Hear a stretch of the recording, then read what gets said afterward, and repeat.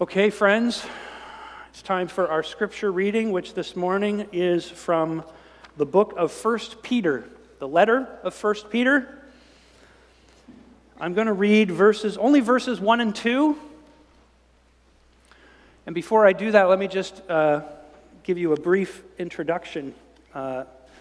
We're starting a new series this morning through the letter of 1 Peter. And the reason we're doing this is because something that I am deeply convinced of, I am persuaded of, is that the church today in modern Western culture desperately needs to recover, or maybe even for the first time, develop for itself a very strong theology of suffering.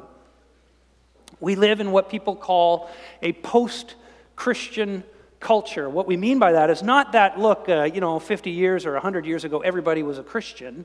That's not what we mean by that, because the vast majority, actually, of citizens of Canada anyway, have not been Christian for the duration of for the life of our country. So there's never been a time when our country was a so-called Christian country. What we mean by being post-Christian is that there was a time in our history, in the Western culture, when the values that Western people had were commonly shared with one another and were rooted primarily in what's called the Judeo-Christian tradition. That is, the things that mattered to us as a culture, things like human dignity, things like universal human rights, even things like representative government, etc. These things were actually born out of the Christian tradition and adopted by our culture, and we had this sort of shared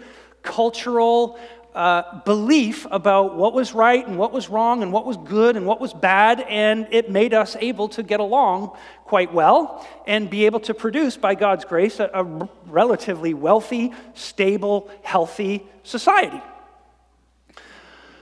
However, that common bond that we have shared for numerous centuries is starting to fray.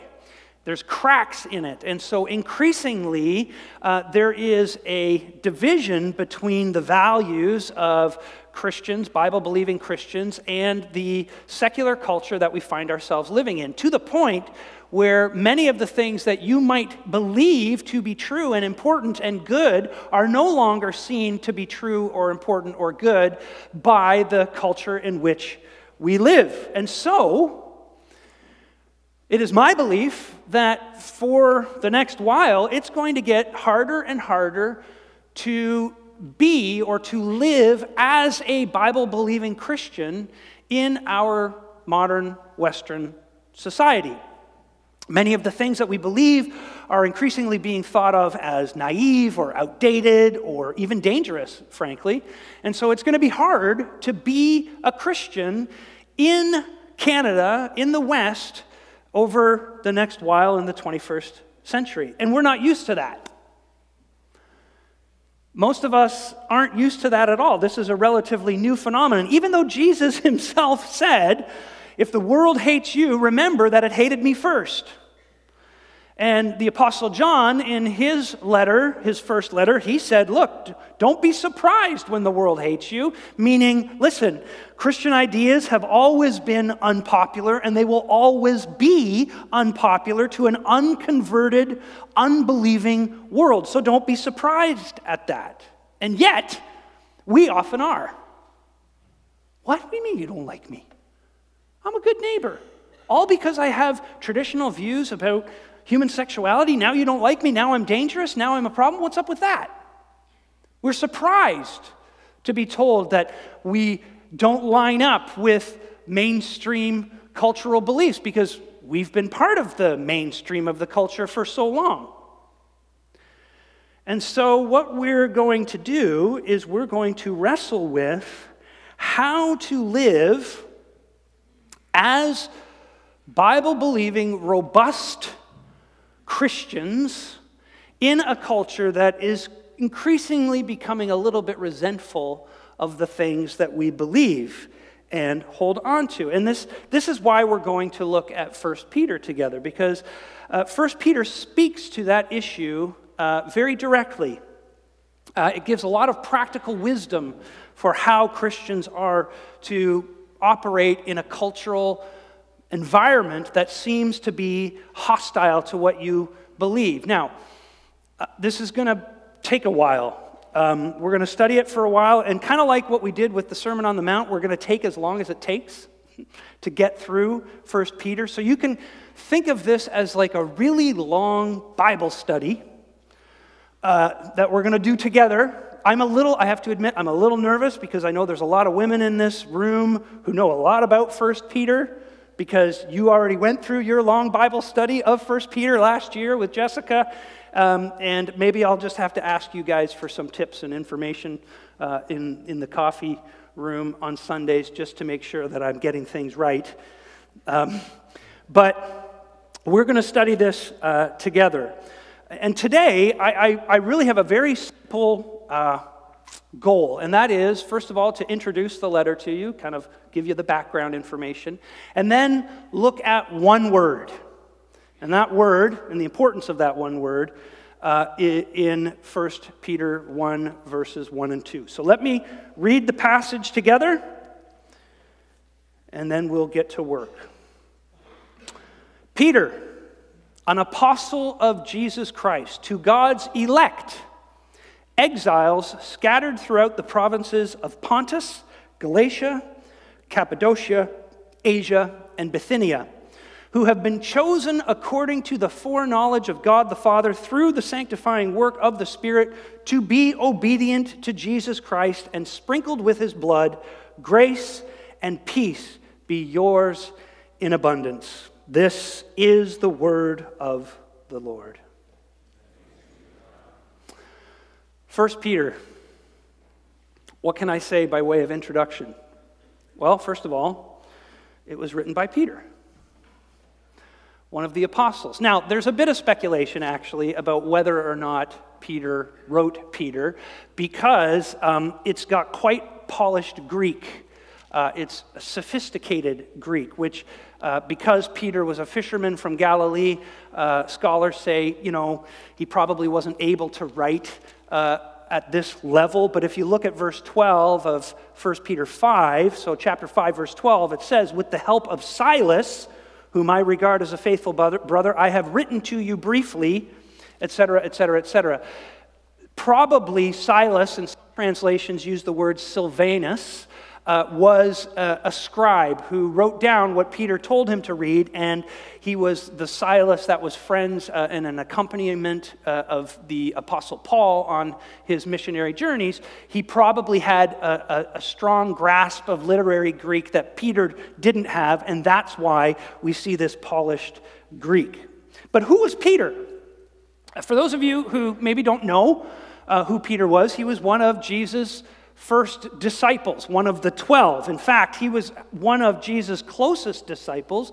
Within the first 12 that Jesus called as his disciples, he had 3 that were sort of the inner circle. They were closest to him. So Peter was one of those. Peter, James, and John were those 3 disciples. And he spent 3 years with Jesus. He was with Jesus that whole time that Jesus was ministering, right up to his crucifixion and his resurrection. And you'll notice the letter alludes to that, because Peter describes events and experiences that he and the other inner circle guys had that maybe the other 12 didn't have. For example, the transfiguration of Jesus on the mountain. He also talks about other things like what was happening in the upper room during the Lord's Supper, and he talks about personal instruction that Jesus gave to Peter, and of course describes Jesus' preaching ministry. He does that throughout the letter. And so Peter was one of Jesus' best friends. You could put it that way. They were tight. And Peter, as a character, is rather likable. You know, he's one of those biblical characters that people are drawn to because he seems a lot like us. He's a regular kind of guy. He's a blue-collar kind of guy. You think of the Apostle Paul and you think of this erudite scholar. You know, he probably wore tweed jackets and bow ties and was a little bit stuffy maybe. That's what you think of him when you think of the Apostle Peter. Not Peter. Peter was, you know, jeans and a Carhartt t-shirt kind of guy. Although, actually, now that I think about it, probably not a Carhartt t-shirt because I don't know if you know this, Carhartt is now like a cool brand. I got to admit, you know, when I was young, Carhartt was what you like wore to work. Carhartt is what the people who didn't have any interest in style or anything like that wore. Now, I have a Carhartt toque. Okay? So maybe Peter didn't wear a lot of Carhartt. Maybe he just wore, you know, just a no frills Gildan or Gildan t-shirt. Regardless, he was blue collar. And what we like about Peter is that we can identify with him because he screws up a lot in the stories in the Gospels. He's kind of got a big mouth. He can be very impulsive and say things and do things that he shouldn't do. He loses his temper like many of us do. And in fact, the letter of Peter here is a lot like the character of Peter. He's very down to earth. And it was probably written during the time of Nero, Emperor Nero, who ruled between 54 and 68 AD. In chapter 4, verse 12, we get these interesting words that Peter writes. "Dear friends, do not be surprised at the fiery ordeal that has come on you to test you as though something strange were happening to you. Some scholars like to say that that is a vague reference to a practice of Emperor Nero to take Christians and other enemies and dip them in oil and then stick them on a pole and light them on fire to be human torches in his gardens in Rome." Really nice guy, this Nero, clearly. But probably that's not a reference to that. That's what's happening because Peter is likely describing in the letter not the outright harsh persecution that Christians were going to experience later, but what you could call and has been called sort of soft persecution or oppression or soft totalitarianism.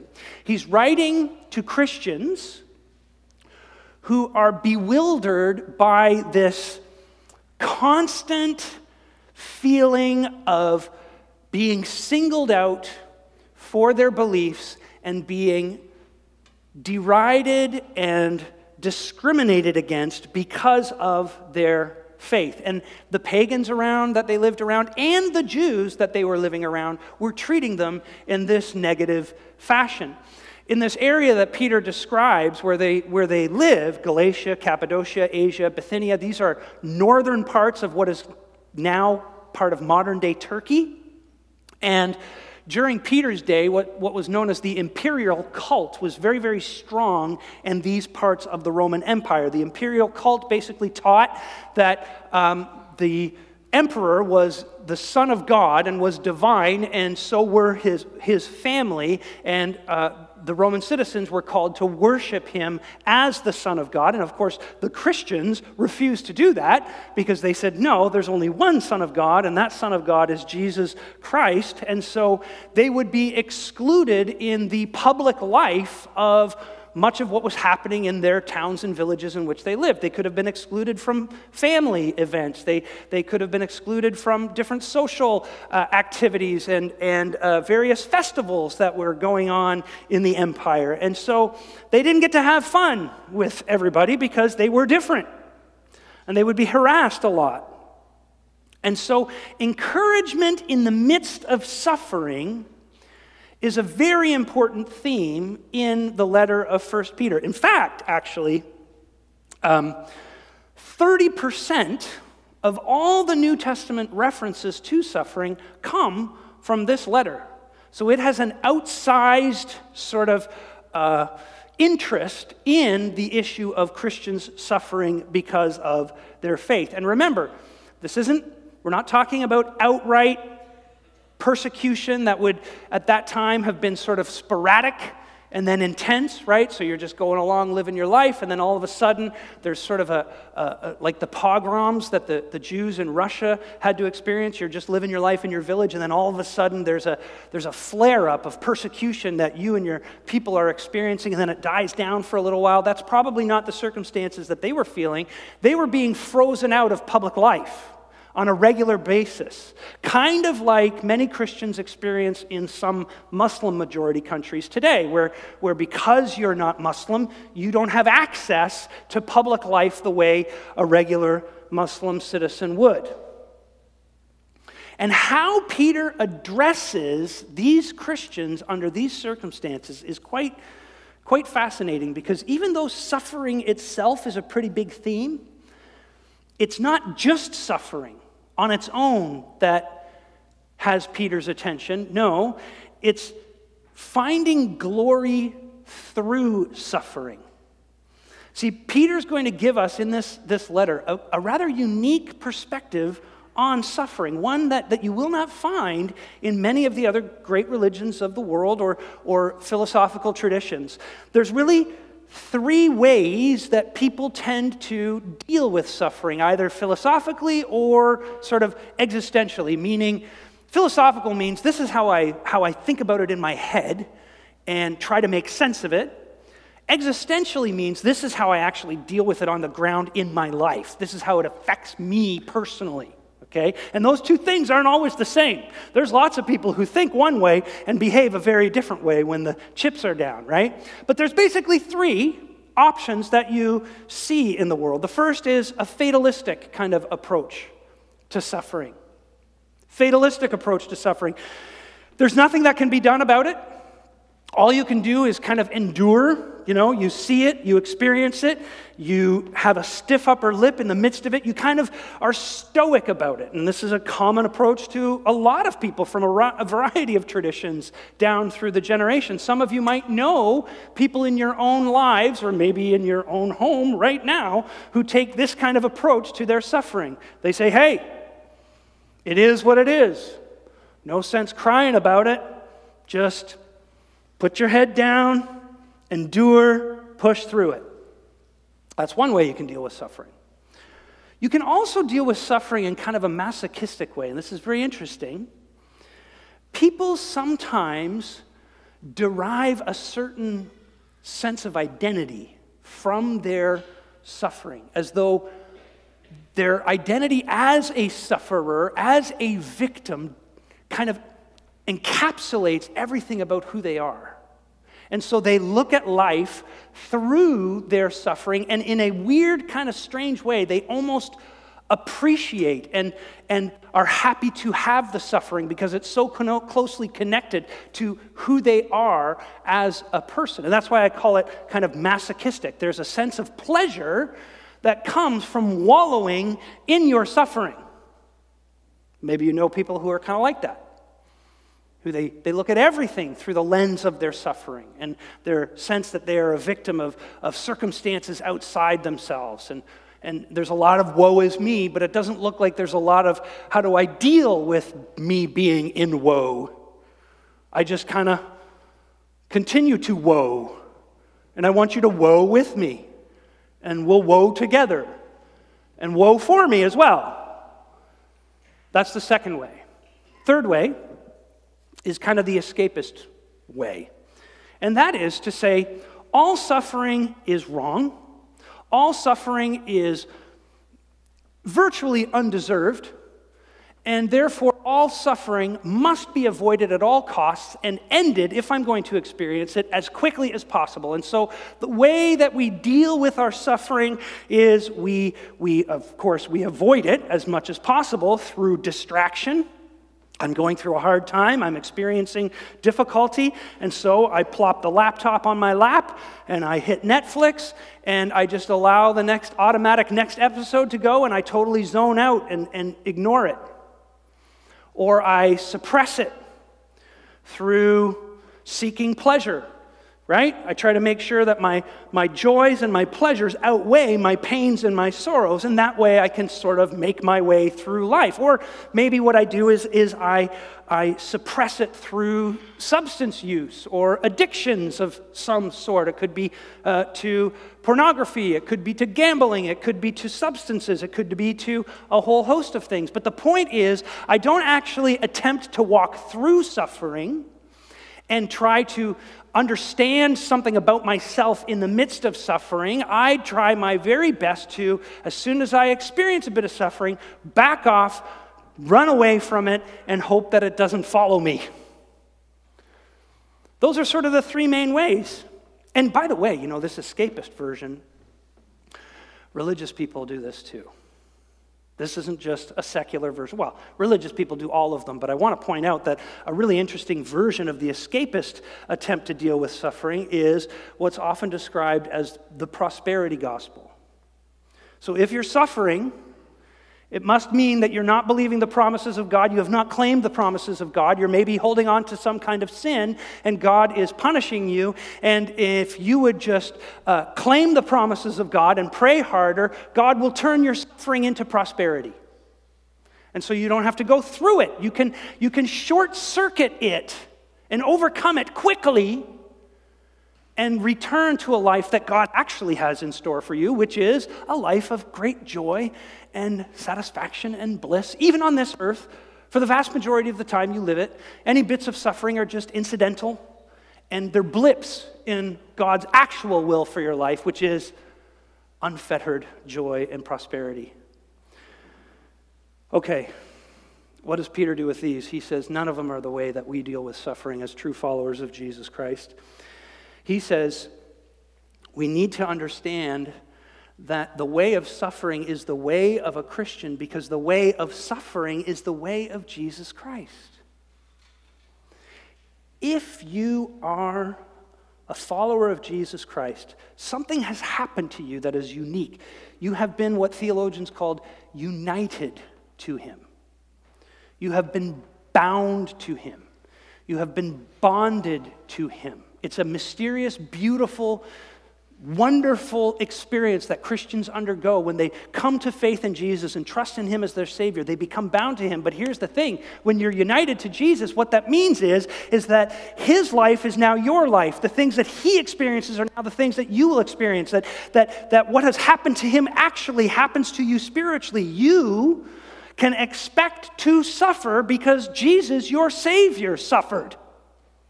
Yay! But here's the thing. That suffering is actually the way to glory. That's Peter's point. 16 times in this letter, we're going to see either the noun form or the verb form of a word called doxa, which means glory. We get our word doxology from it. To glorify God, to sing a doxology is to praise him, to glorify him. And what we're going to see in this letter is that Peter has a radical understanding of the place of suffering to achieve glory in you and me as followers of Jesus. In verses 6 and 7, again, this is outside of our text, but we'll get to it in a couple weeks. In all this, you greatly rejoice, though now for a little while you may have had to suffer grief in all kinds of trials. Listen to this.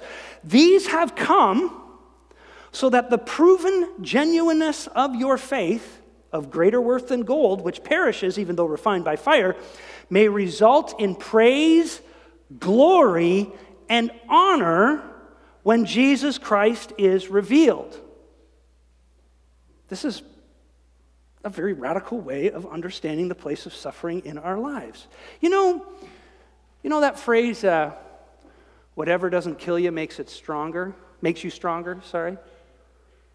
Whatever doesn't kill you makes you stronger, live a little longer. I'm making up these words now, but Kelly Clarkson, you know Kelly Clarkson, the great wise teacher of our age. It actually comes from Nietzsche, believe it or not. She stole it from Nietzsche. Peter is not saying, look, whatever doesn't kill you makes you stronger. He's saying whatever suffering you face makes you more glorious. And we're going to explore what that means in coming weeks. What does it mean for us through suffering to be glorious? Okay? So this is the introduction to the letter of Peter that we're going to look at together. Now what I want to do is I want to just drill down and focus our attention on one word that is super important for understanding the perspective Peter has on all the things, or he's coming from, on all the things he's going to teach us over the coming weeks. Look at verse 1. To God's elect, exiles scattered throughout the provinces of Pontus, Galatia, Cappadocia, Asia, and Bithynia. You know the word I'm thinking about, right? Exiles. Haha, you thought elect. We're going to talk about that word next week. This week, we're going to look at this word, exiles. Other translations use the word for exiles. They use the word alien, stranger, sojourner, because they're all trying to capture Peter's point, which is this: you're not from here. If you are a follower of Jesus Christ, you're not from here. Now, this would have been rather shocking to some of these people to read this, because these are Greek Christians who are born in these provinces that Peter mentions, and they are raised in these provinces. They all live here. They're what you would call indigenous people, or people native to that area, right? Galatia, Cappadocia, etc. And yet Peter tells them, you're not what you think you are. You think you are a native Cappadocian. You're not. You think you're an indigenous Bithynian. You're not. Peter says you're not actually from here, and you don't really belong here. And this is a key to understanding his perspective on how to deal with suffering and how to deal with opposition in hard places. There's several ways that people try to relate to the culture around them in the place that they live. Christians can adopt several ways. One is you can adopt the perspective of a tourist, right? You don't want to live. When you go to visit a country, well, maybe you do, but when you go visit a country as a tourist, you don't expect to live there. You're just passing through. You're just visiting. You don't connect personally to the place. You don't invest in the place. You go and visit the sites. You go and look at the cool stuff. You try out some of the culture at various restaurants or in some of the shops around and that kind of thing. But you don't invest in the actual political or social or cultural life of that place, because you're just passing through. And there are many Christians who look at the world and they say, look, this place is going to hell in a handbasket. And so we preach the gospel, we try to tell people about Jesus, hope that they trust in him, and then they don't have to go with everybody else in the handbasket. They get pulled out of the handbasket and they get saved. And that's how a Christian ought to relate to the world. This world isn't our home, so we don't worry about politics and involving ourselves in social justice and that kind of stuff, or caring too much about the environment, because the whole thing's going to burn up in the end anyway. So we just preach the gospel and get as many people out of here as we can. Some Christians do behave that way. I don't suspect that that's our number one problem, though. I mean, at least that perspective preaches the gospel and takes the gospel of salvation seriously. I would say it's a truncated gospel. It doesn't understand the cosmic scope of Christ's redemption. Fine, but at least there's an urgency to inviting people to enter a living relationship with Jesus Christ. Got to give them that at least. I'm more worried about another way that Christians can relate to the culture around them, and that is as an immigrant. See, an immigrant comes to a new place and says, I want to make this place my home. Christians can do this in their world very easily. They leverage their resources to make their lives on this earth as comfortable as possible. And so they obsess over things like their career, getting the right one, making enough money in it, building the right kind of reputation that I want from it. They invest in all the things that they could have here, thinking that those things are so absolutely important for their lives. They obsess over getting married, or they get obsessed over having children, or they obsess over being able to buy a house. I can't open the Globe and Mail. I get the Globe and Mail on weekends. I cannot open that newspaper without another story about Gen Z being overwhelmed by the prospect of never being able to own a house. As if that is the be-all and end-all of life in Canada. Spoken like a true homeowner. Listen.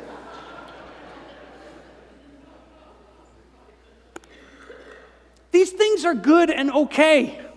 They're great. Get married, have kids, buy a house. Yes, do it. If you can. But listen. When you make your focus building a life in this world, to the exclusion of remembering that you are an exile, Christian. You are a citizen of another world.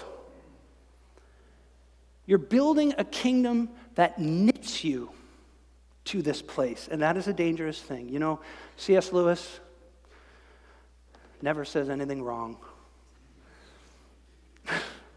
Okay, a couple things, but this thing he said is not wrong. He said, prosperity knits a man to the world. He thinks he is finding his place in it, but really, it's finding its place in him. Friends, Peter is calling us not to be tourists or immigrants. He's calling us to be exiles. An exile knows that this home that they're in is a good home, that they should work hard to cultivate, but it is not their ultimate home. Their ultimate home is elsewhere. You're making a temporary home here. And so don't get too attached. Sure, go ahead, buy a house. Go ahead, start a family. Go ahead, participate in society. Get involved in political life. Get involved in economic life. Get involved in social life. Seek to relieve suffering. Seek to promote social justice. Yes, yes, yes, yes, yes. But when you think about the future, you remember that this is not your ultimate home. And so you don't assimilate. You get involved in politics, you get involved in volunteering in ministries that help the common good. You do these things for the good of the city, yes.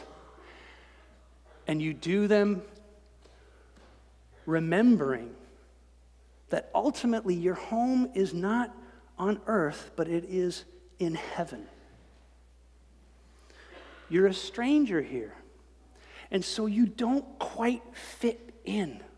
As a volunteer, as a politician, as a business person, as a parent, as a sports team coach, as a colleague at work, you don't ever quite fit in. You know why? Because the priorities and the values and the things that matter most in life to you don't line up with everybody else's. Have you ever heard this saying, "They who dance are thought mad by those who cannot hear the music"? That's Nietzsche again. Smart atheist, that Nietzsche. What he's saying, have you ever seen that? You ever seen someone? I love this, okay? Walking down, I had this past summer. AirPods in a long-haired person, guy or girl, can't see them, right? I'm driving down King Street, and I see this guy just bopping his way down the street, right? He's just doing moves and spins and big smile on his face and stuff like that. I can't hear his music. I'm thinking, you're nuts. I can't hear his music. Yet, any kids, you guys ever walk in on your sibling and they got the headphones in their bedroom and you like sneak the door open and you see them, they're dancing in front of the mirror and they're like singing into their hairbrush or something like that. And you're like, hee hee hee, they look so silly and dumb. That's because you're not getting the rhythm. They're in the rhythm. They're listening to the music. You don't hear it.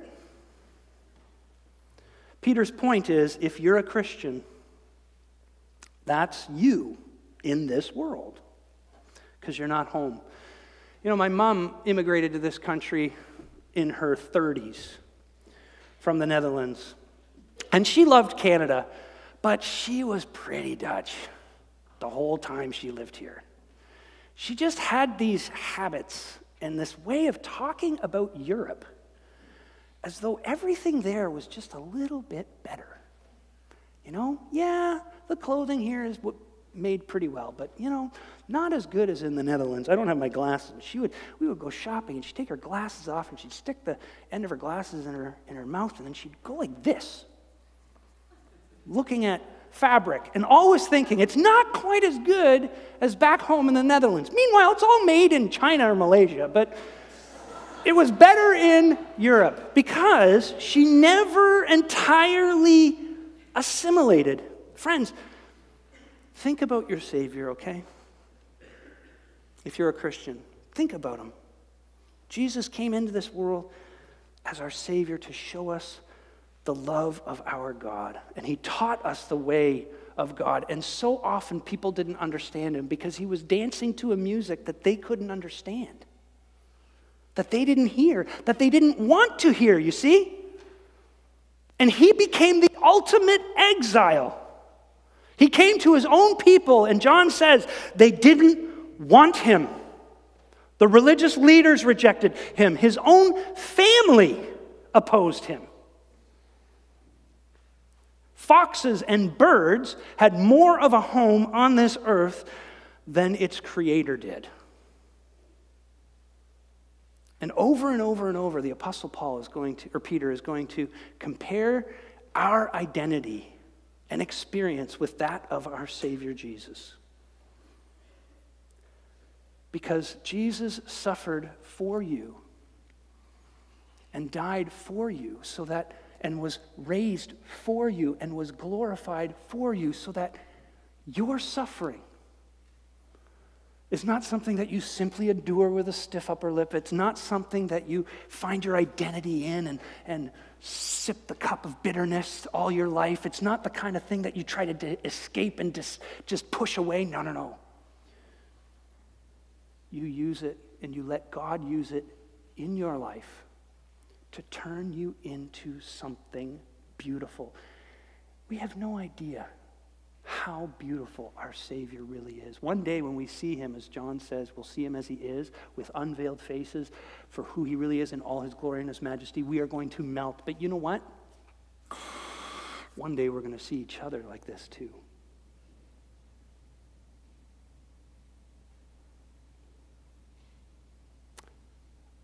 I never thought of a good way to end this sermon, but I liked that, so let's pray. Heavenly Father, as we embark on this study of Peter's letter, give us eyes to see what we need to see. Give us ears to hear what we need to hear. Give us wills to be shaped how they need to be shaped, and character to be grown how it needs to be grown. We look forward to this, O Lord, you working in us and through us by your word. In Jesus' name, amen.